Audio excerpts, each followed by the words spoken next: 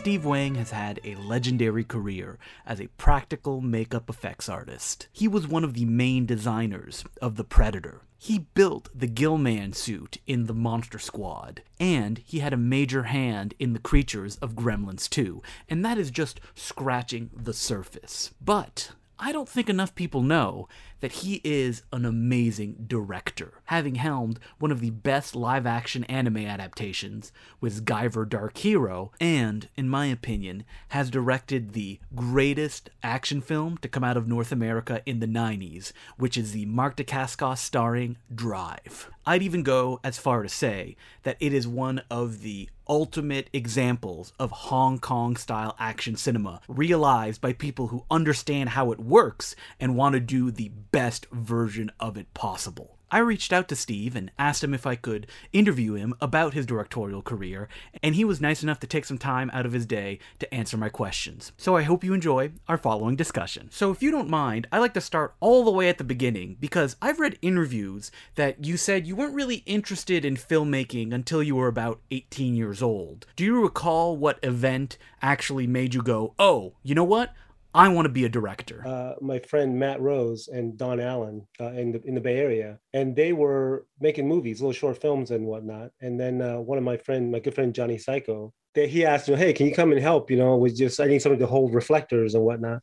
So 7 a.m. in the morning, we're driving up to Stevenson Ranch, and it's raining and it's cold, and I'm out there holding reflectors, and I'm just going, God, this is miserable. Who the heck would want to make movies? Not knowing that a year later that I would be making a short film on my own. So it cut to a year later, and Johnny was always talking about, I wanted to make movies. And I thought, hey, I got another idea. Like, why don't we make a movie called Kung Fu Rascals? And I wanted to try to direct this thing. And so it took about 6 months and just organizing friends on weekends. And it was just a complete nightmare. Like, it was no fun organizing it. Nobody shows up. It's like all the worst problems, like worse than putting a band together, right? And so finally, after 6 months, we finally made the film, edited the film, and then we did put the sound on it on VHS, like directly live, recording sound and whatnot. And then I realized I was bit by the bug after I watched it. I was like, wow, look at this. Look at what we made, And that was Kung Fu Rascals Monster Beach Party, right? Yes, Monster Beach Party, yeah. I noticed when I was watching Guyver 2, there was a clip on the TV, and I'm like, that looks like Kung Fu Rascals, but I don't recognize that scene. Yeah, that was the Monster Beach Party. It was a 30-minute epic. After that, you're working, you're doing special effects. When did you decide, like, oh, I want to continue with Kung Fu Rascals? And I know it was an epic because you shot it on Super 8 as well in like a letterbox format. I moved to LA right after that. Matt Rose and I, and we were roommates.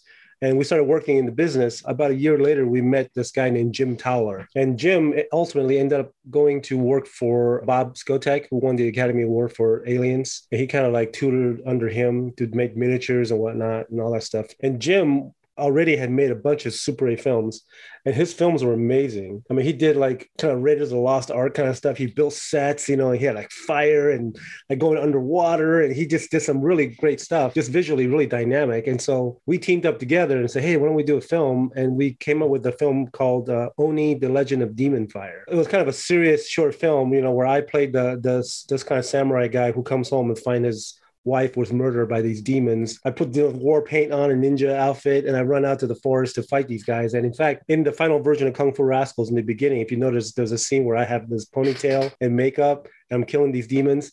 That's actual footage from that film because we never finished it. Oh, I was wondering too, like, when was the decision made of, oh, I will star in this film or co-star? Because you're in it and you do tons of martial arts too. Yeah, that wasn't by choice because, I'm by no means an actor, and nor do I ever want to be an actor, nor am I any good at it. The way that played out was before I made the actual proper Kung Fu Rascal feature, there was a Japanese company that approached me, and they made like 30-minute short films and put it out on VHS in Japan. Make a short film and we will pay you like 20 grand to make this film, whatever you want to make. And so I said, okay, great. So I thought, well, I'll make a trailer for like Kung Fu Rascals or something, From there, I ended up like adapting into a short film and then started shooting it. And I thought, well, crap, I already was in the trailer, don't have to continue it. So we wrote a simple script and started shooting it. And then halfway through, this company shut down. And I thought, oh man, they haven't paid me anything yet, and I've already pumped all my own money into it. So at that point, I was like, okay, I got to finish this. We didn't actually expand the script. We just at that point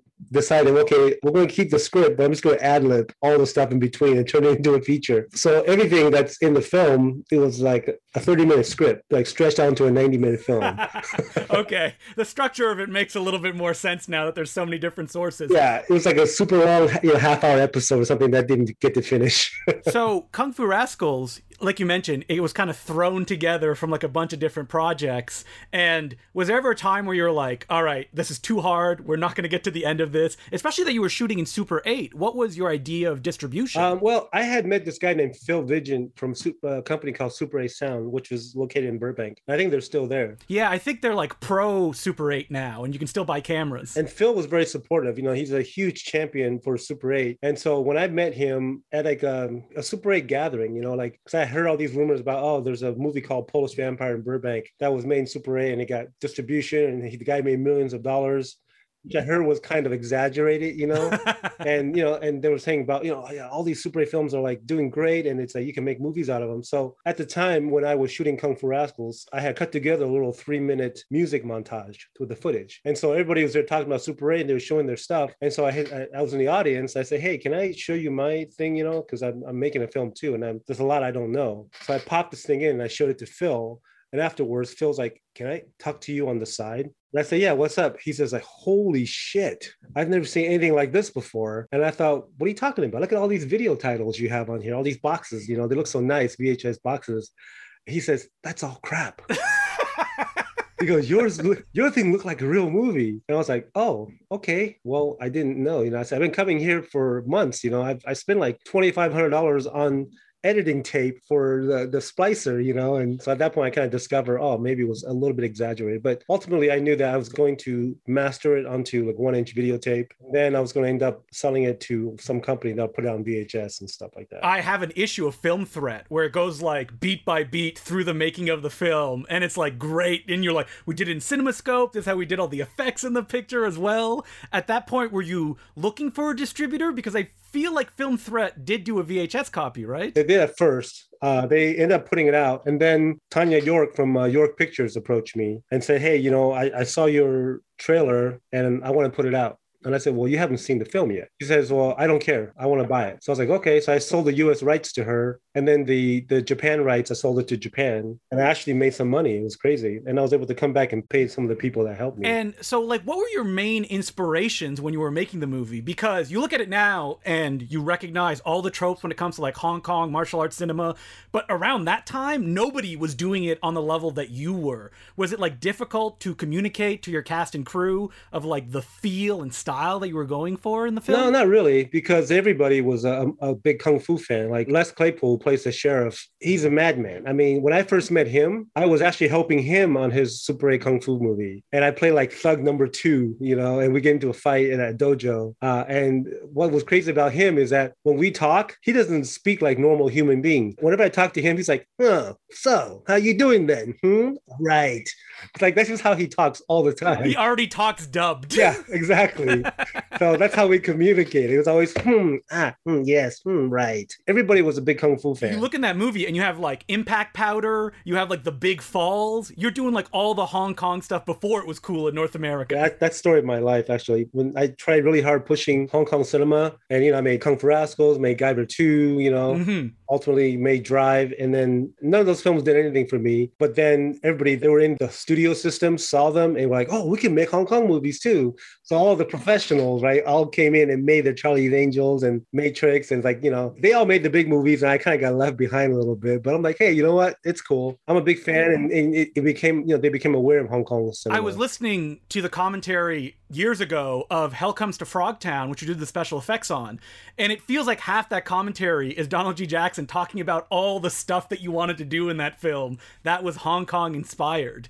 Do you remember even at that point you were like trying to sell it to productions that you were working on, like this is the style that you want to bring to it? Hell Comes to Frogtown? Yeah, he was saying that like he wanted like a guy with like a bunch of arms and there was going to be like martial arts duels and stuff like that. Oh yeah, okay. Yeah, man, I refreshed my memory. That was so long ago. Yeah, Don was a huge fan of Hong Kong cinema. In fact, I used to take him to Chinatown with me. And I think the big one that really changed his life was when I took him to see that Sammo Hung movie. Where they go to Vietnam. Eastern Condors. Yeah, Eastern Condors. I took him to go see Eastern Condors, and he lost his mind. I mean, you watch Hell Comes to Frogtown, and you feel no Hong Kong influence on it. Yeah, no, I'll tell you, that movie was ridiculous. I mean, first of all, they took the film away from Don, so it was kind of unfair. You know, he got relegated to being a second unit director, and they brought in another guy to do the main unit stuff. And what was really ridiculous about that movie was I'm sitting in the production meetings. We're going through the script. They're like, okay, then there's this scene, and then, oh, this is an action scene. Well, that's easy. And they just move on. Oof. And I'm going, what? What are you talking about? How is the action easy? And then they'll say, okay, and this scene here, all right, so Sam Hell comes in and he sees these frogs and he shoots them. And they're like, okay, how many shots does he shoot? How much is a bullet? 50 cents a piece. Okay, 2 shots. And I'm like, what?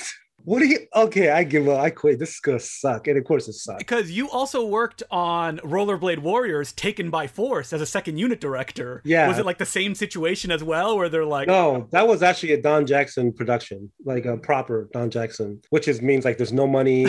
Yeah, Zen filmmaking as became his style. Exactly. No, this is like years before Zen filming, and so yeah, so Don called me up and says, hey, you know, I'm doing this film, and I want to do a fight scene. Can you come and do something? So he gave me a cameraman and then some actors, and my friend Johnny, who was also in Kung Fu Rascals, was in the scene. So I went there and I choreographed and I shot and I edited this thing for him, and I thought it turned out pretty cool. And then the main editor of the film like recut it. Why? And then it made no sense. And then Don says, hey, you want to come look at this? You know, such and such recut it. And I sat there and looked at it. I was like, what the heck is this? This doesn't make any sense. I said, I shot this thing like montage cutting in Hong Kong. Like everything just flows into each other. And then he says, well, do you want to fix it? And I said, why do I want to fix it? I did this for free. I got a parking ticket coming here to edit. Now this guy is threatened and he wants to recut it. I was like, ugh. That is the frustration of anyone trying to do like good action, is like someone down the post line changes it to give their job value, and you're like, what are you doing? It was already done. Yeah, exactly. This happened to me so many times in the past. I edited stuff for people, my own stuff even, and they feel the need to recut it, and they just do these I don't know. It just doesn't make any sense, you know? Even around that time, I've heard you in interviews say, like, you were trying to bring that Hong Kong flavor, or even, like, your particular filmmaking style, to even something like Arena, where one of the monsters that he fights was supposed to be, like, Drunken Master inspired when it happens in the movie. Yeah, Arena was fun. It was unfortunate that there wasn't a whole lot of time, but I got to rehearse it with Paul Satterfield. Scream Mad George and I kind of choreographed this fight. He storyboarded it out. It was pretty cool. We got on set, and unfortunately, we got into a huge fight with the director because the director came from this kind of a boxing sort of background, you know? So he had this Italian stunt coordinator choreograph the fight. And it was all just like, you do one swing and I duck, and I do one swing and you duck. And George and I was like, well, this creature, he's got 13-foot long legs. It's got to be more interesting. So we came up with this whole like Wing Chun style fighting with him when he's like hand to hand. And then the other times he rises up on a crane and he's really tall. And, you know, George did a really cool job storyboarding this whole thing. And then the director's like, I'm not doing that. And then the producers like got into a fight with us and him saying, you got to let the kids do it. You know, this is good stuff. You know, just let them shoot it. You know, some of the best directors let the second unit do the fights, you know? So begrudgingly, he let us do it. And unfortunately, we only had like half a day or something. So we only got like 20% of what we wanted to do. But, you know, it's in the film. I feel like anytime I read about the early part of your career, it's often people or you saying, I was trying to do this. And then, you know, we ran right into a brick wall. Yeah, it happened a lot. Still happens. Because like you directed Guyver. That's your first, other than Kung Fu Rascals, co-directing credit with Screaming Mad George, and you were brought onto that production. So how was that experience, like working in a studio system now as a director? What were the challenges you felt, and did you feel that you achieved the vision that you were going for? No. Unfortunately, I'm not even sure Guyver is on my resume. Oh, really? So that whole thing was just not a great experience. Scream Mad George and I are really good friends, and we still are really great friends. And George was offered to make the film, and he asked me if I wanted to direct second unit. And I was just finishing off on Kung Fu Rascals, shooting the last of Kung Fu Rascals. And so I said to him, I said, well, I'm really trying to become a main director, so I don't really want to do second unit. So then he asked me, if do you want to co-direct? And I thought, okay, you know, I'll try it. Not knowing that usually when you co-direct with somebody, it would be a nightmare, but not with George. With George, we got along famously and we collaborated really well. The big problem I had was, you know, George and I had the very, I wouldn't say similar vision, because George's ideas are very surreal and his thing's a little bit more towards the dark and weird. And mine is a little bit more towards the action, you know. And then what happened was that we had at least agreed like, okay, this is going to be like the vision for the show. And then Ninja Turtles came out and fucked everything up. No! At that point, the producers are like, Ninja Turtles, it's a big hit. Let's turn this into a comedy. And I was like, what? You can't turn Guyver into a comedy. It's not a comedy. Of course, we had to do it. So at that point, I was like, well, I got to do my job. We turned it into a comedy. And, I will forever apologize for that decision. You know what? The creature suits look great in Guyver. Yeah. So that's always good. It was an experience. I mean, I did not have a good time. I had a lot of problems on that show, not with George, but with production. Just mostly the production being like, no, don't do it this way, do it this way. That's a nice way of putting it, yeah. On like the action, because it's not anywhere near what it is in Guyver 2 when you were like let loose. We needed somebody that was more experienced with action. Like, on Guyver 2, I was actually approached by Koichi Sakamoto and his Alpha Stunt team. He had just gotten to the US not too long before that and worked on a bunch of low budget films. And so he came in, he had heard I was doing part 2. So he called me up and said, hey, can I come in and pitch you my team? So he came, I watched his reel, and we came from the same background. Like, we love Hong Kong action. Like, I loved Ultraman and Kamen Rider, and, so we spoke the same language. And so we wanted to do something really cool and unique and different. And so when it came to doing Guyver 2, we collaborated really well. And the producers just let you do whatever you wanted, right? I heard you in an interview say that they approached Screaming Mad George to do Guyver 2, and he was like, no, thank you. Yeah, here, Steve can do it. And then they were like, you know what? As long as there's one monster in it and it's under $1 million, I think was the budget that you said. Originally, it was like $850,000. Okay, whoo boy. Yeah, and so so they actually they just said we want one monster, one cute girl. That's it. That's all they want. That's all they care about. And look what I made with it. We had this giant cave excavation, and it just became a little mini epic. I mean, the difference between the first one, which is all urban, and then the kind of forest set of Guyver 2, it gives it like a completely different feel as well that may have been dictated by the budget, but I think it works great. Yeah, it was all the budget. But after reading the comics and that part of it really fascinated me about the whole mythology of Guyver and where it comes from, and and it seems like a very old concept, of like aliens created us. And that's always been a fascinating topic for me. So getting a chance to explore that. I'll tell you a funny story about that. When I was in the middle of making Guyver 2, one afternoon I came home, we had wrapped early, and I came home and I was having an early dinner, and my wife was watching a movie, and she says, honey, you gotta come look at this movie. Well, come watch this movie with me. It's really cool. And it's a Quatermass film. Quatermass Experiment? Yeah. And I'm watching it. I'm like, wait, that scene is in Guyver 2. Hey, that scene is in Guyver 2.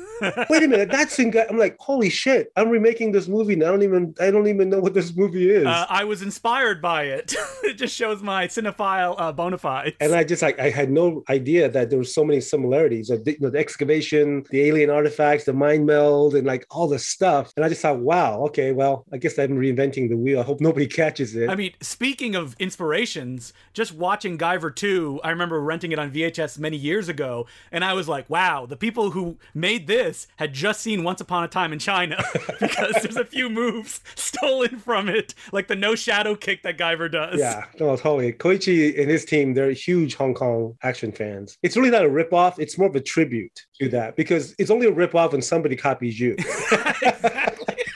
And nobody was doing it in North America either. So we're the first to pay tribute. That's right.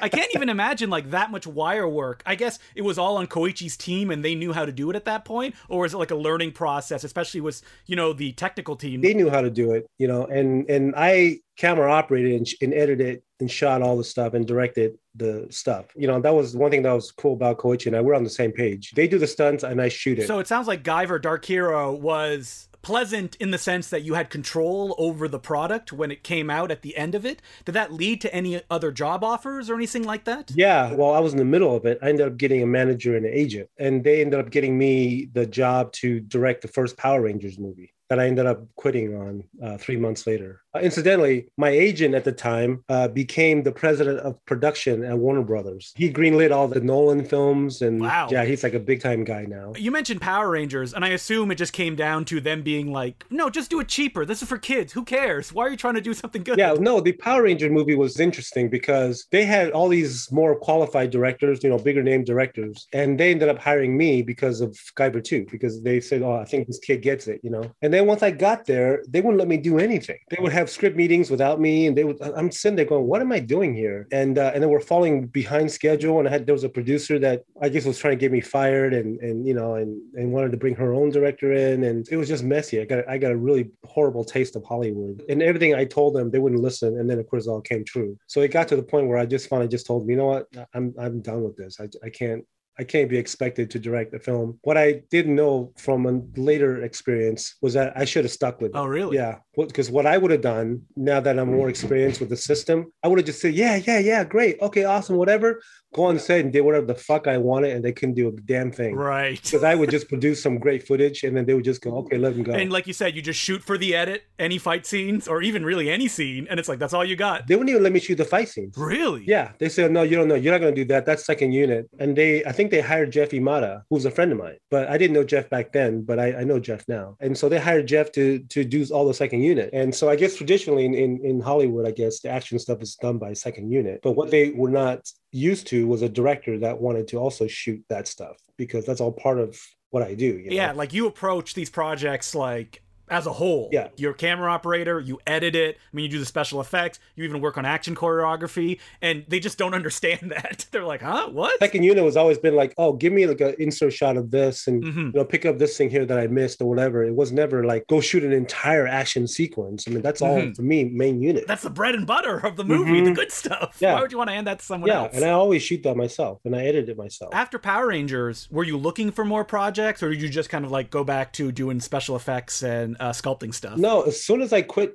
on Power Rangers, then I got a call from Trimark. And this guy named Phil Goldfine, who I think he might still be the head producer for Steven Seagal. He was always championing for me, wanting to work with me and stuff like that. So at Trimark, he hired me right away to direct another film. So I read the script and I went to meet the producer on the show, spent a couple hours with him talking about the project. And at the end of it, I went to Phil and I said, Phil, I can't do this film. Oh, man. And he's like, why not? I said, I don't want to spend the next 8 months of my life arguing with this producer. I mean, he and I have a completely different vision for this film. So I don't see this working out. So I just, I declined. And I think a couple years later, I talked to Mark Amin, who was the head of Trimark, because Mark was also a fan too. And Mark, he brought me in to meet about a Ninja Turtles movie. He gave me a couple of Ninja Turtle scripts, and one of them was terrible. And then one of them was great. I thought it was a great script. And I said, I want to do this one. But then I also knew Kevin Eastman. And I called Kevin up and I said, hey, Kevin, I'm talking to Trimark about this thing. And he says, oh, don't do it. We're in the middle of some problems and the rights it's coming up and it's not going to get renewed and you're just going to get heartbroken. And so I'm like, all right, I'm staying out of it. And so that didn't happen. And this is like so Hollywood. People ask me, well, how come you haven't made a film after all these years? It wasn't like I wasn't trying. It was just that you get so many instances of getting on a project and you go with it and you develop it. You spend all this time with it. And then last second, it falls apart. And this happened to me on a Steven Seagal film. I spent a year writing a film with Steven Seagal, and it was halfway funded. We went to AFM. We had a party for it, an announcement. And literally, I think 2 weeks before we started pre-production, the whole thing fell apart. And you can read all about it in that Vanity Fair issue that came out about what happened with Steven and his partners, and nothing to do with the film itself, but just like the whole, you can just see how the in Hollywood, like, it's so complicated, all the stuff that happens between productions and people and the relationships and whatnot. So you were writing that script with Steven Seagal, collaborating on it? It was myself, Scott Phillips, and Steven. Was Steven's story. We were writing it with him, and with me attached as director. And I thought it was a pretty decent script. I mean, I really got excited about it. There was a few things that were a little heavy-handed. He wanted to talk a little bit about his distaste for the American Medical Association. There's like, a 3-page soliloquy in court, Yeah, like on Deadly Ground, where he just monologues at the end of it. Yeah, there's a few things like that, which I know ultimately at the end you have to end up cutting it because it's going to be too long. But at the heart of it, I felt it was really a good story and it was really heartfelt. I really kind of regretted that whole thing fell apart because I really felt like I had a chance to really sort of recreate Steven Seagal in another way. I would have been fascinated to see that because he tried. Like, he was in a movie called Belly of the Beast. I don't know if you've ever seen it, but that was directed by Chin Soo Tung, who did A Chinese Ghost Story. Really? And it is as odd as you think, like him doing wire work, him doing that kind of action that's very expressionist. Oh, wait, I saw some scenes of that on YouTube. That's what that was. I thought, yeah, Steven Seagal doing wire work was strange. Well, I never would have had him do wire work. Oh, man, your version of a Steven Seagal movie, I wish it could have existed. But like you said, Hollywood just chews that stuff up and spits it out. Remember, what's that Christian Bale movie where they're using gun fu? Equilibrium. Yeah, my script had that years before gun fu, and mine was actually not with a 9mm, but with full auto machine guns. I would have loved to see that. Yeah, I had a scene like that in it that I was really excited. I was like, oh, this is new, it's cool, I'm gonna do something really cool with it. I had a bunch of really cool action ideas in the script. There's a huge battle on a yacht. There's a fight in a bar with spinning bottles. And... you're just teasing me at this point. I'm just imagining it in my head. can. When it comes to the movie Drive, I have to say that like I discovered this movie back when I was a teenager. I was on some forums, probably Kung Fu Cult Cinema, and it caught my attention because someone was like, this beat Drunken Master 2 at the Fantasia Film Festival. And I was like, wait, what? Drive beat Drunken Master 2? It's a film that's better than Drunken Master 2? And I remember ordering the Hong Kong Legends disc that had your director's cut on it, sitting down and watching it, and it just like blowing my mind. I'm like, this is Hong Kong action, pretty much as good as it gets. Oh, thank you. And I can't imagine the process of putting that together, because that script was given to you, right? And it was completely different, written by Scott Phillips. Yeah, it was the same basic story, but what it was the action was all like guys in cars and battles. And so, you know, it was a $3 million budget, you know, actually it became 3.5 once we started making it. And I went to the financiers and I said, I can't make this movie like this for this kind of budget. It's too much. I said, can I just turn it into a martial arts film instead? And they said, well, go ahead. So I did draft 2 on my own, and I rewrote all the action sequences to what you saw in the movie. And by rewrite, I mean some of it was like... They fight. Yeah, they fight. Here's the idea is a sock hop with this and with that. It's going to be awesome. And that's what I wrote. And they were just like, what the fuck? How can you just like turn this in? That's ballsy of you. And I'm like, yeah. And they said, great, we can't wait to see it. And that was just like, and I'm blown away. I'm like, you know, the producers on that film, Mike Leahy, he was an amazing producer. So supportive. The process of production, it sounds like it was pretty smooth and you were able to do what you wanted to up until a certain point. Because I've heard you tell stories that there was one producer who was trouble on that film. Yeah, he wasn't an actual producer. He was the head of the studio. He was a big... problem for me. The reason they allowed me to do whatever I wanted to do was because every day when I turned in dailies, they loved it. And so because they loved everything I was doing, they just gave me more and more freedom. The sad thing about that was that I remember I finished the movie the way I wanted to finish it. I had to cut a couple of scenes out, which was in the deleted scenes because we had a compromise.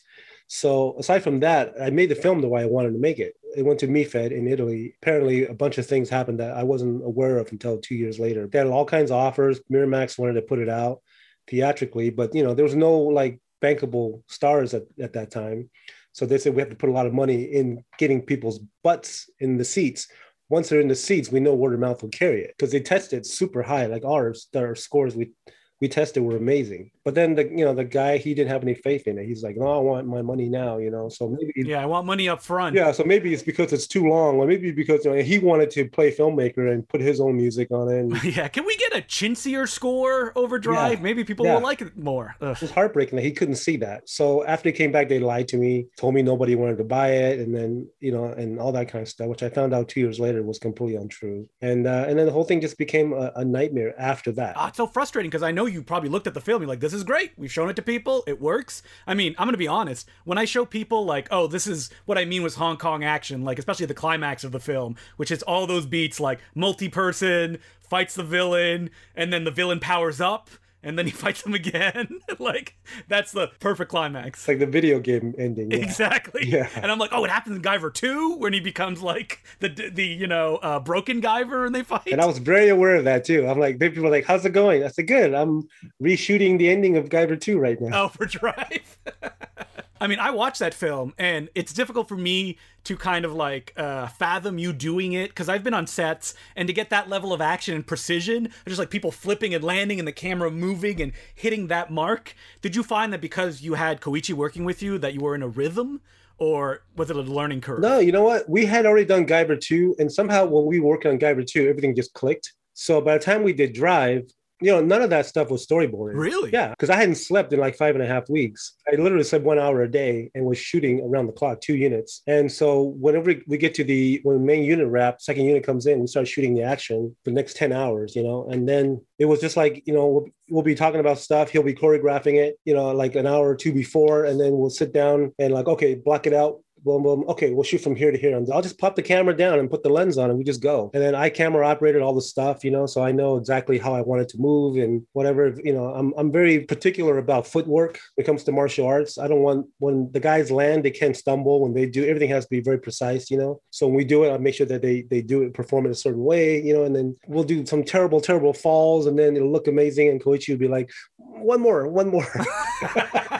And his guys went through hell, but they're all professionals. They were trained to fall correctly.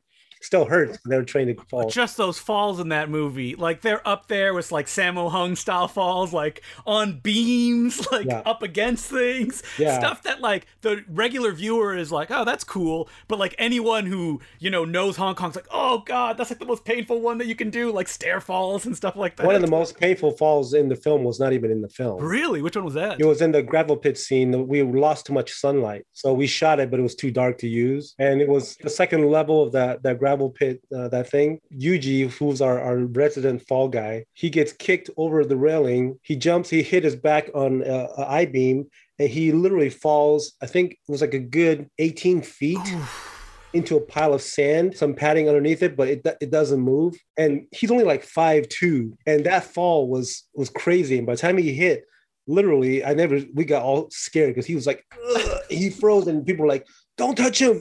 We waited like 15, 20 seconds. He's like, oh, okay. Yeah, I'm okay. A little thumbs up. Hey, your head's over here. Should we graft that back on?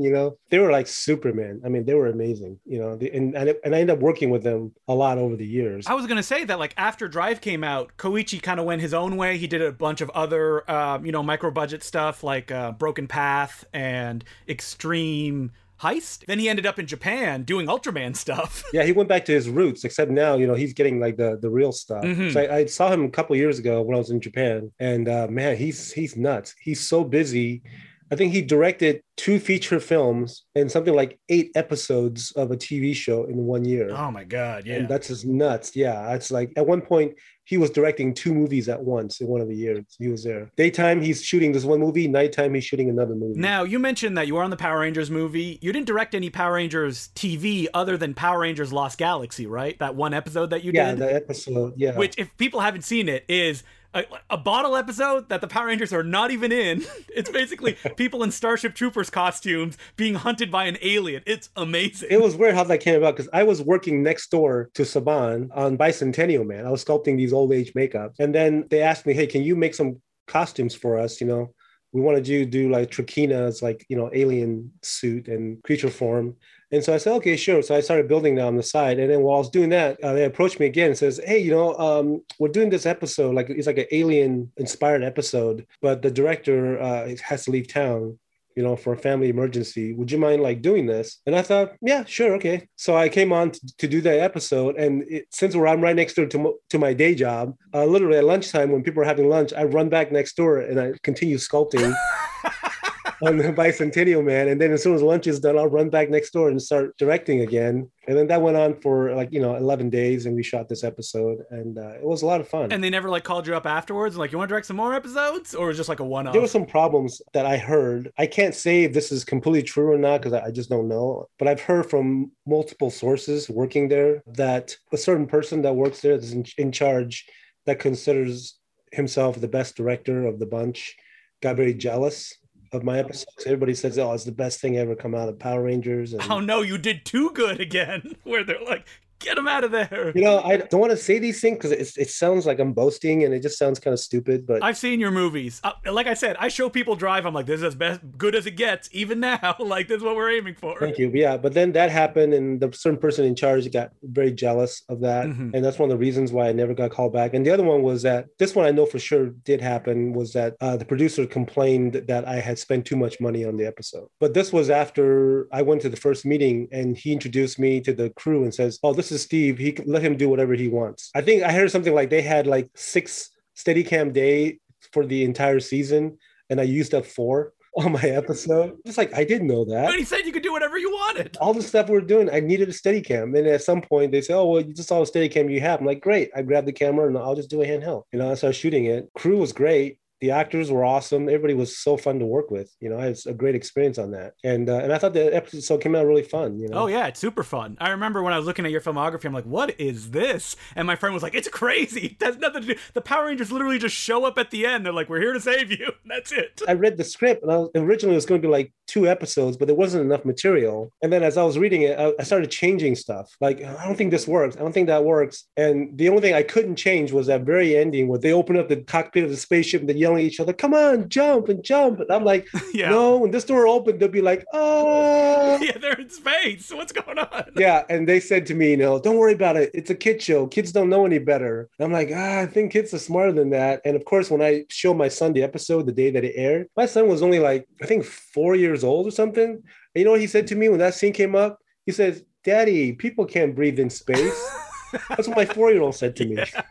And I said, I know, son. I know. And a tear, one lone tear comes out of my eye. Your dad lost this one. So looking at your IMDb as far as like projects that got off the ground, I remember for a long time I saw there was Sirens of the Deep, and I'm like, what is that? And it was only in the last year that I found the pitch reel that you guys shot for it. Is that as far as it went? Just the pitch reel? Yeah, how did you find that? It was just online. Someone had posted it, and really? What a delight that was. I don't think I have a copy of that. You know what? I'll send you a link. So how did that come about? Because it looks like a very Buffy the Vampire Slayer style show. I had partnered up with two Power Ranger writer producers, Doug Sloan and Ann Knapp. And they had an idea to do like a mermaid action show. So I was like, okay, so we collaborated together and came up with Sirens of the Deep. It was like, by day, they were like Josie and the Pussycats. By night, they were actually mermaids that are out solving crimes and trying to keep the sea lord from taking over the world. And we had some cool ideas. I don't think they came across in the trailer, but the idea for the show was that they travel around in a van, but the van was like the TARDIS, with all the dimensional engineering. Oh, so it's like giant inside. You're in this underwater lab that's, and I had designed this really cool laboratory where there was like dry area where the scientists would go to, and then there's all these tubes with computer terminals that the mermaids will swim in so they can interact with each other, like dry land and sea, and at the same time, and just a lot of fun stuff. And we actually got this group called the Wild Orchid to be in it. And one of the members of Wild Orchid was Fergie. Before she was Fergie, we pitched it to Film Roman and they liked it. So they gave us a little bit of money to for a few days to shoot a little promo reel. It wasn't a lot of money. We couldn't really do that much with it. I mean, you throw in those painful Hong Kong stunts in it anyway. There's like big falls of stuntmen like crashing into stuff. Yeah. There was a lot more we didn't use because they had hired an editor to come in and edit the reel. Oh no, again? Yeah, I was not allowed in the editing room. So it was just like, okay, whatever. I shot a complete fight and they only used like maybe 20% of the scene. So I don't know what the rest of the footage ended up. There was some really painful stuff. Yeah. And that's something that just went out and they were like, no thanks. And you just moved on from there? Yeah, they shopped it around. I don't know what happened to it after that. Yeah, you just reminded me. There was a lot of action I shot in that. I completely forgot there was action in So it. One thing that I have to ask you about, and I remember I was listening to the commentary on the DVD and the director was like, oh yeah, Steve Wang shot this. And I was like, wait, what? And at the time, it wasn't on IMDb. And that was Kung Pao Enter the Fist, the action scenes in it. Oh, yeah. How did that come about? It was from Koichi, actually. Again, I was still working next door to Saban on another film. And Koichi was hired to second unit direct the action in Kung Pao. And then Kung Pao got shut down by the union on the first day. And then they ended up moving to Mexico. So there was a delay for that. So when it came back on again, Koichi asked me, I only trust one guy to camera operate this stuff. It was me. He wanted me to shoot this stuff. So I said, sure, I'll come down wherever and I'll shoot it for you, And but then the whole thing got pushed and then Koichi ended up not being able to do it. But he said, well, I still want you to go down there and at least camera operate it. So then I went to Mexico for like a week and I met with the stunt coordinator there. And I said, well, so what do you want to do? And he was like, he wasn't quite sure about what he wanted to do with anything at all. He wasn't intending on directing any of the stuff. He was just going to coordinate. And so at that point, I was like, oh shit, So I said, do you want me to just shoot it for you? He's like, yeah. So then I got together with the stunt guys and we talked about some bunch of ideas and wire rigging. And turned out that Chad Stahelski, who did the John Wick films, he was one of the guys rigging wire. Really? Wow. Marcus Young now is a big time, stunt coordinator. He was one of the guys. And for people who are wondering, that's like the opening scene. There's like a fight scene. They did use a bit of it. It wasn't all the stuff I shot. There was actually a lot more. And what I really loved was that it was experimental for me because it is a kung fu chop sake movie. And one thing I wanted to do was like, okay, I want to do not just my regular style camera work. I want to incorporate the zooms into the fight. So I was zooming with the choreography in and out and doing all the stuff. So the camera itself was part of the choreography and they got nuts. The dailies came back and I thought it worked out really well. And I remember the day before I shot, the DP, his name is John Connor. He says to me, just so you know, he's very kind of a mild mannered gentleman. And he says, you've seen Hong Kong movies, right? Where they got like the zooms and stuff like that. And I go, yes, sir. He goes, yeah, maybe you can incorporate some of that stuff into the scene. I'm like, yes, sir. And then we came in the next day. They shot their dailies, and it was all just kind of, him out in the plane with a CG cow, but the cow wasn't there yet. So it was all very kind of static stuff they were doing. My footage came in. It was like guys flying and all the stuff. Wire work, people being kicked. Yeah, it was nuts. And he afterwards, he came up to me and he kind of like put his hands on my shoulder and he was kind of speechless. He just says, "Great job." He walks away. I remember when I watched the movie, I'm like, whoa, the action is kind of fun in this beginning part. Yeah, there was so much more because I couldn't shoot with Steve Utterkirk because he was doing main unit. So what I did was I used his stunt double and we shot like an entire sequence. And there were scenes was obviously not him, but I explained to Steve, I said, okay, well, when you come back and do pickups, this is kind of like a guide. You can just see the action that was choreographed and whatever, and you can decide if you want to use this. If you do, insert yourself into it, like cut to your over shoulder, you could do this, whatever. And I did an entire sequence. So it was cut into a montage because I don't think he had enough time to put himself into the fight scene. I'm curious to know, were there other like second unit things like that you've done that like you haven't been credited for? Because like that's the only second unit director credit that you have. I didn't even get credit as second unit director. Oh, I think someone added it. I remember when I heard it on the commentary, I checked on IMDb and you weren't there, but someone put it in recently because it's listed. Oh, yeah, I know it's not in the film because there was a technicality. It was like they said that they would be happy to credit me if I would join the DGA. But it was like at the end of the day, it was like $12,000, including taxes that I would have to pay on the money that they didn't pay me. Mm-hmm. Yeah. All that kind of stuff. And I was like, not for one credit. I can't do it. So I didn't get credited for that. But I think I got credit for camera operator or something, which was fine. That was a fun experience. So one of the things, like your last credits as far as director goes, is Kamen Rider Dragon Knight, where you were also the showrunner. And that show is awesome. And I wish more people would talk about it because I went to go check it out. I'm like, oh, this is like the ultimate version of this show, where the person making it genuinely likes this thing and wants to make it as crazy and serialized as possible. How did that come about? That was from a friend of mine, Aki Komine. I had worked with him on a couple of my feature films. He was like the executive producer. And, he always knew about my love for Kamen Rider and Ultraman and the Sentai shows. Ironically, I had a meeting with another producer about pitching a little horror film that I wanted to do. And Aki called me up the same day, said, "Hey, are you going to be in the area? I want to come talk to you about something." I'm like, okay. So the whole time I'm having this meeting, like it was an outdoor kind of a dining area, at this place. I see Aki like walking peripherally in the distance. And I'm like, this is really surreal. I'm meeting with one producer, he's walking around. And so finally I finished that meeting and he came up to me and he says, "Hey, I just wanted to let you know, I'm trying to get the rights to Kamen Rider. And if I get it, do you want to do it?" And I'm like, "I'm 100% in, if you want to do it." And so he came back 2 weeks later, says, "We got the rights. And I got a financier. So let's make the show." We got convinced him first, though. Mm-hmm. And then so while I was working on Alien versus Predator Requiem during the daytime and working on another side project, I was also writing the pre-show pilot. I reviewed some of the footage that we had to work with from Kamen Rider Ryuki. And afterwards, it's kind of, okay, we'll put together just kind of a 20-minute reel. Then we had, I think it was like 3 or 4 days to go out there and shoot all the American side footage to work into the effects footage. I put it together in my house, sent it to Japan, and they said the official word I got was that they approved it. They said, "Okay, you guys show you can do it." So then we started, writing the show. That was crazy. That was hell of an undertaking because it was 40 episodes. 40 episodes. When I saw it, I was like, and that's one season?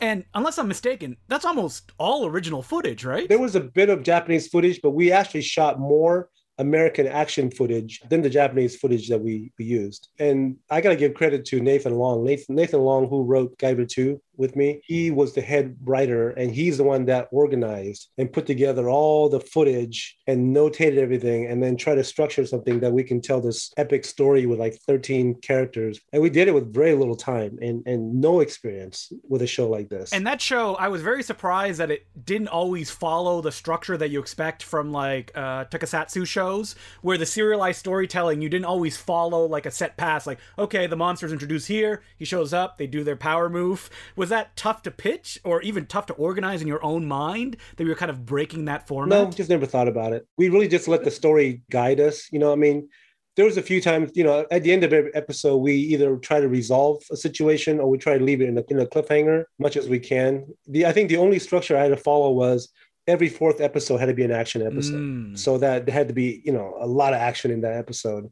But then the price you pay was then there's 3 episodes in there that has to be reused footage episode, recall episode. Remember when this happened? It's like, yes, I remember. Yeah, exactly. That was the price we had to pay because of that. Because our budget, we had less than half the budget of Power Rangers. Oh my God. And Power Rangers, like all of the special effects footage is from Japan. Yeah, I think they shoot a lot too, because the first pilot episode, Koichi came out and helped me out with that one. I saw on IMDb that like you directed a whole bunch of episodes. Yeah, I did 16 episodes on my own. I directed a bunch of action from 2 to 6 or 2 to 7. I directed all the action in that. During that time, we finally got Yuji to come in, who was part of the Koichi's Alpha Stunt team that we did Drive and Guyver 2 together. Then he came on full time as an action director. So he had his own unit at that point because I was wearing too many hats. And I remember one day shooting this scene out on the pier with the motorcycles. And I went to Yuji and says, it's lunchtime. I got to go take a nap. I feel like I'm actually going to die.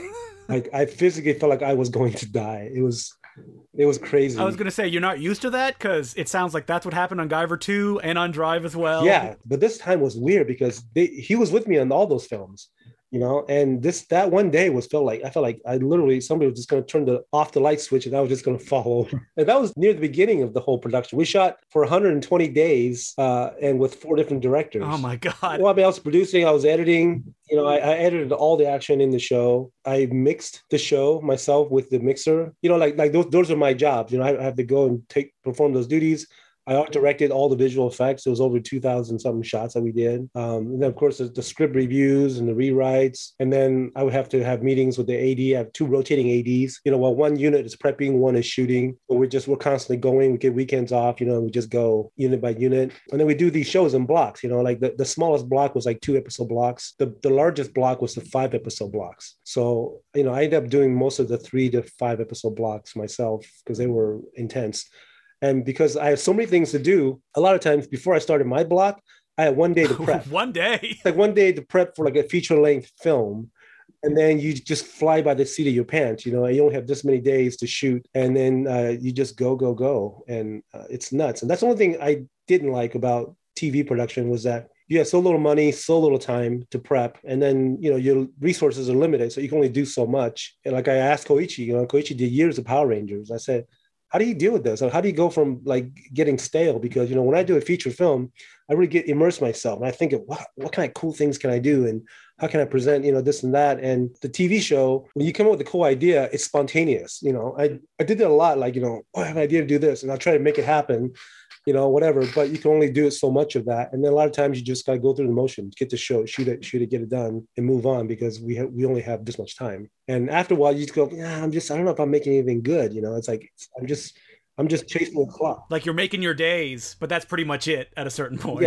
Yeah. Watching the episodes, like especially like that early block, like I can feel you trying, doing stuff, playing things in long take, like a flashback is happening in the background. And I'm like, you don't usually see this on Power Rangers stuff. I was trying to add more style to it and whatever, but at a certain point, when you get in the midst of it, because I was also dealing with a lot of politics, dealing with the networks, I was dealing with, there's so much to deal with as a showrunner, let alone then try to get in there and direct and make sure that when you have other directors directing that, the producers leave them alone. Like I had to tell them to get off the set, let them do their jobs because I've been harassed enough as a director. I go and protect my directors. And so after that show ended, were you like season 2? What's happening, guys? Yeah, we were hopeful, but that whole thing got botched because the toy production, we originally had a deal with Cartoon Network. That was going to happen. And I interfaced with the guys there and those guys were great and they really got it. Like I'm thinking this is going to be a great collaboration. And then something happened where we were told all of a sudden, oh, you're not going to go to Atlanta to meet with them. And I thought, well, why not? What's going on now? And it turns out we lost the deal with them. And the reason we lost the deal was because somebody from Japan's side didn't want to be told what to do by Cartoon Network or something. I don't know. I can't tell you exactly what happened. All I know is that something happened on that side and we lost the deal and the toys are already going into production but from Bandai. And then they had to stop because at that point we had no distributor again. So then they scramble and they got to deal with CW for Kids. But then by the time that happened, they couldn't start the toys back up on time. So the show came out, I think in January or something. And then toys didn't come out till July. So, and the whole thing is that these are supposed to be toy commercials. That became a huge problem. And the show kind of was, I wouldn't say a flop, but it didn't quite get the numbers because no one promoted it. If you saw a commercial for it, you had to be on CW to see a commercial. You didn't see commercial on any other networks or whatever. So there's no promotion for it. And at that point, it just kind of like, okay, well, no one's going to get to see this. And I don't even think it's gotten like a proper DVD release in North America either. No, nothing. So frustrating. It's not even streaming anywhere. It's so sad, And the sad thing was Koichi, when I saw him a couple years afterwards when it came out in Japan. First, I guess it came out in paid cable, like 2 a.m. or something. People were like staying up and they were watching it and they were paying for it. And then at some point it came on free TV. And then Koichi told me, oh yeah, it's a huge hit in Japan. Like people that watch the shows like that, they loved it. They thought it was amazing, you know, and they thought it was a nice fresh take on the genre. And even the actors came out and said that they really love dubbing the show because they're all like Sentai and Kamen Rider actors from the real shows coming back to dub my show. And they were just saying that they really love how there was so much thought and respect put into the material. The official word from Toei Studio was that they were really impressed with the show. And you're like, okay, yep, hire me for another season. I'm here to go. Yeah, no, we had talked about trying to adapt either Fies as the next show or continue Dragon Knight into next season with all new footage. We had an idea to continue the story for Dragon Knight. It would have been really cool, you know, even if we did that versus adapting another season. But we probably could have done both, adapt the season and then turn it into Dragon Knight, you know. I mean, anyone listening to this, even if you're not familiar with the show, you can just jump in. You don't need to know any of the previous seasons because it introduces it right from the get-go. And it has a pacing, I was thinking of like old school, like Marvel comics of the way that it plays out, that I really enjoyed it, especially like the main characters and the way they're reacting to having to be heroes and stuff like that. Yeah. And Mark Dacascos is in it as well. Yeah, that was really fun. I hadn't worked with Mark in so long. So I asked him to come, hey, you want to come in and, you know, be like Mr. Miyagi? He's like, I always wanted to be Mr. Miyagi. I'm like, great, come back in, you know? And Mark Dacascos now, you know, he's in John Wick 3, tons of Netflix shows. He's all over the place doing martial arts stuff again. And usually when people mention him as an action star, they're like, oh yeah, Drive. Watch that. That's the one that you want to check out. Yeah, he worked his ass off on Drive. And he's come a long way now too. You know, as an actor, he has such a presence. He's always had such a screen presence, but now there's a wisdom too that comes with him now as an actor, and I think it really comes across on the screen really well. Speaking of Mark, I don't want to open any old wounds because now we get to the portion of like, what projects did you not get to make? But I always feel like there's a Steve Wang project that's just about to happen, and you've had one with Mark, right? Or maybe even multiple ones. I did. I had a project. It was a sequel to Fist of the North Star. It was actually not really a sequel. It was like a proper reintroduction. I mean, for anyone who's seen the Tony Randall, Gary Daniels version of Fist of the North Star, you know, Gary's heart is in the right place, but how can you make a Fist of the North Star movie where nobody explodes? That's wild. Yeah, people explode in mine. Yes!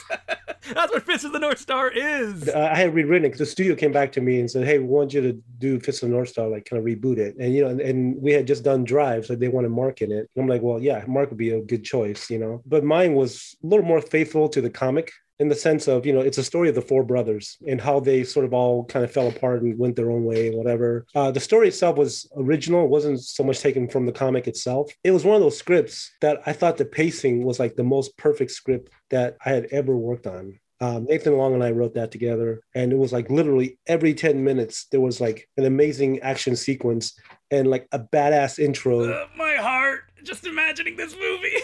It was one of those films where I got so excited about it. I went to Romania to scout locations with Mike Leahy, who was going to produce it. And then somehow, I can't remember exactly what happened, but it didn't happen, you know. And then they said, well, can you turn this into something that is maybe a little more doable? Because mine, that was a little bit more of an epic kind of a film. So then Nathan Long and I came up with another version that was not Fists of the North Star per se, but heavily inspired by, that was called Thunder Warrior. The same kind of character, same kind of abilities, but a totally original story. I love that one too. That was one of those films I was really sad that didn't happen. It was our main character, Mark Dacascos. He's chasing these three robotic, like steampunky kind of robotic, but not modern, like very ornate steampunk type robots that are like blood vampires that basically suck people's bloods out with these machines and eat them. He chases them to this mining facility, abandoned mining facility inhabited by freaks and mutants, like all people that society didn't want. And this is a kind of post-apocalyptic but fantasy. It doesn't exist, like kind of place. They were basically abandoned, and this Mother Coventry type, she's there. She takes care of all the unwanted people there. This mining facility has multi-levels, and the deeper that it goes, the more it becomes unknown, and cannibals live down there and all the crazies live down there. There's this young girl that Mark's character is chasing to find. She was sort of taken, or she was dropped off there years ago because she was rumored to have murdered her parents because she had this power to make people blow up and crazy things, you know, and everybody's afraid of her. So he goes there to find her, and there's so many cool things that happen in this story, and really heartfelt stuff too. That like how he connects with the girl and the way that they connected, and what ultimately at the end, like they're really kind of the same person, in the sense that they have the same powers, and really he's coming to save her from becoming something that these robotic guys become, because ultimately they were children in these armor suits that were all corrupted and fucked up, and it's like, it was kind of deep too. And there was a fucking zombie fight finale where they fight 40 zombies that came out of the ground because these guys resurrected these dead that came out. This still sounds fresh to me. It can still get made. I believe Fist of the North Star just got republished in hardcover in North America like last month for the first time. Fist of the North Star Fever, it's back. This was one that I really wanted to do. I wanted to do all these movies. I had a film too. This is interesting trivia. Who's the producer of The Last Jedi? Oh, Ram Bergman? Yeah, Ram Bergman. My manager, my late manager, years ago, Ram was making low budget films and stuff. I had a script that Nathan Long and I wrote about a guy who goes to hell to save his wife, and Ram got a hold of it and he loved it. He offered me $3 million to make this movie. He says, if you can do it for $3 million, we start tomorrow. And I was like, I need at least 5. I don't know how to do this. This is pre CGI, And so I literally didn't know how to do it for that kind of money. And I didn't want to ruin it. But again, that's another film that, I would love to dig out someday. I mean, all you need is someone with tons of financing to come knock at your door and say, Steve, here you go. No strings attached. Just give me the final product. See ya. I just need an oil tycoon. Yes. Or some like rich royalty somewhere who needs to invest funds in something. Just say, here's $100 million and go make your 5 movies. Yeah, 5 movies. Yeah, it's a package deal. I'll make them for $20 million a piece. I can totally do it. It just has to be, not with technology today. What do they got to lose? It goes to streaming and they make their money back. The thing is, it sounds like you still have that filmmaking bug that if the opportunity presented itself, you would go after it. I would. I stopped chasing it a while ago.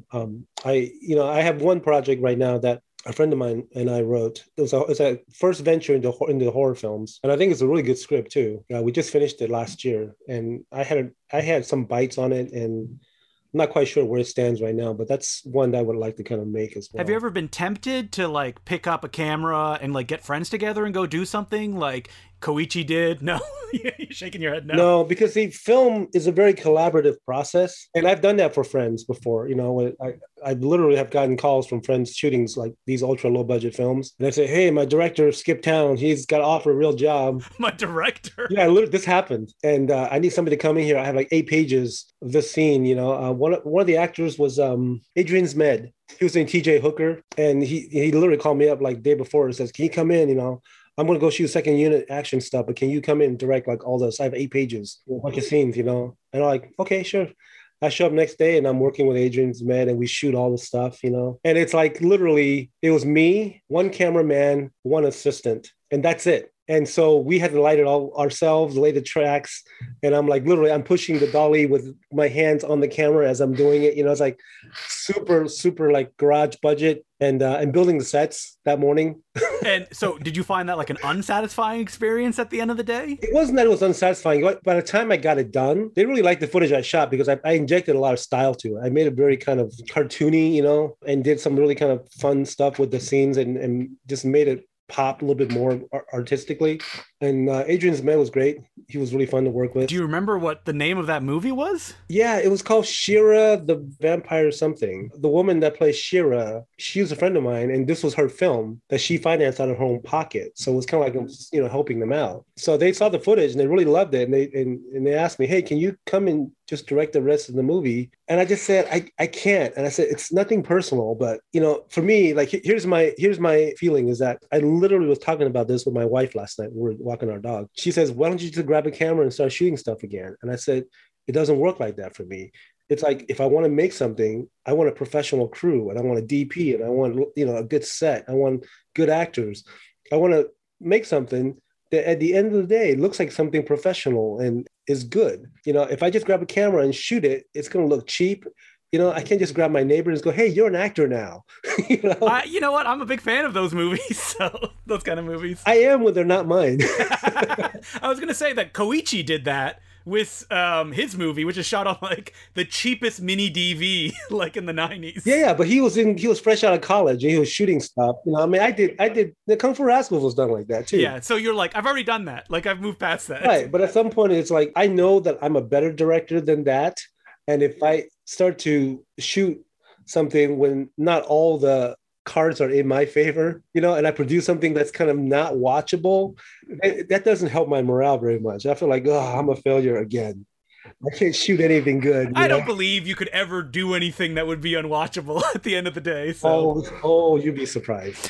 Well, I look forward to whatever you do next when it comes, you know, across your way, whether it be show running another show or directing a movie. Yeah, I don't know what's going to happen. I mean, I don't have much faith that anything's going to happen at this point out. I mean, as far as I'm concerned, I may have already thrown in the towel, but you know, I do try to push to get things made, but you know, I had so many disappointments, and my story is not unique. I mean, every director goes through this in Hollywood. I mean, just the difference is that the movies that you've made are like, these are great. That I posted a clip of Guyver 2 on Twitter and 2,500 likes, and people are like, yeah, Steve Wang, he understood this property and he adapted it in a way that people don't even do anymore today when, you know, manga and stuff like that is respected. Back when you made Guyver 2, like, you were already on the ball. Well, I mean, I'm very passionate about what I do. You know, I do take my work very seriously. And, you know, I feel like, ironically, when I was making Drive, Mark Dacascos' wife was there with us at 3 a.m. every morning, hanging out. And, you know, and I hadn't slept in days already, and I'm just shooting.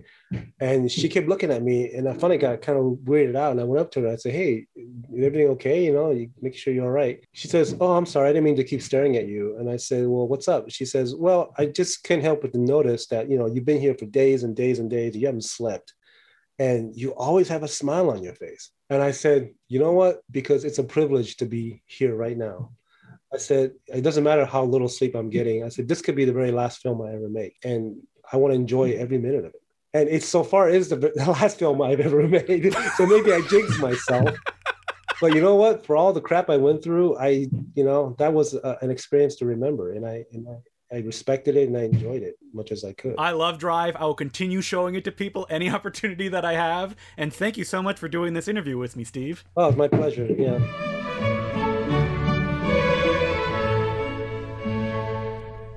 I'd like to thank Steve once again for doing the interview with me. And for anyone that's interested in the films that we mentioned during the interview, Steve Wang's Kung Fu Rascals is currently not available on DVD or Blu-ray, but can be found in its entirety on YouTube. Guyver 2, Dark Hero, was released by Warner Archive on DVD, and unfortunately still doesn't have a Blu-ray release yet. And Drive just recently got a remastered version on Blu-ray under the MVD Rewind label. And not only does it have the remastered 4K picture, it includes the lesser theatrical recut and all the special features that were included on the Hong Kong Legends DVD that was released in the UK. And it's a great set, an amazing making of featurette, one of the best commentary tracks I've ever heard, deleted scenes, the entire package, everything that you would want to know about that movie. And as we mentioned on the episode, the series Kamen Rider Dragon Knight is unfortunately unavailable anywhere. But if you go looking, it may be floating around on the interwebs. And while we didn't mention it in the episode, Steve does have a studio that has continued to do makeup effects on such things as the new Bill and Ted movie, and he also designs amazing busts and statues at his website Elite Creature Collectibles, which I would highly recommend to check out, especially if you have some cash to spend on the most beautifully realized statues, which have included, and are unfortunately sold out now, such busts as the Guyver from his film Guyver Dark Hero, and some amazing looking Ultramans. So please go and follow him on Instagram at Steve Wang Creature Creator.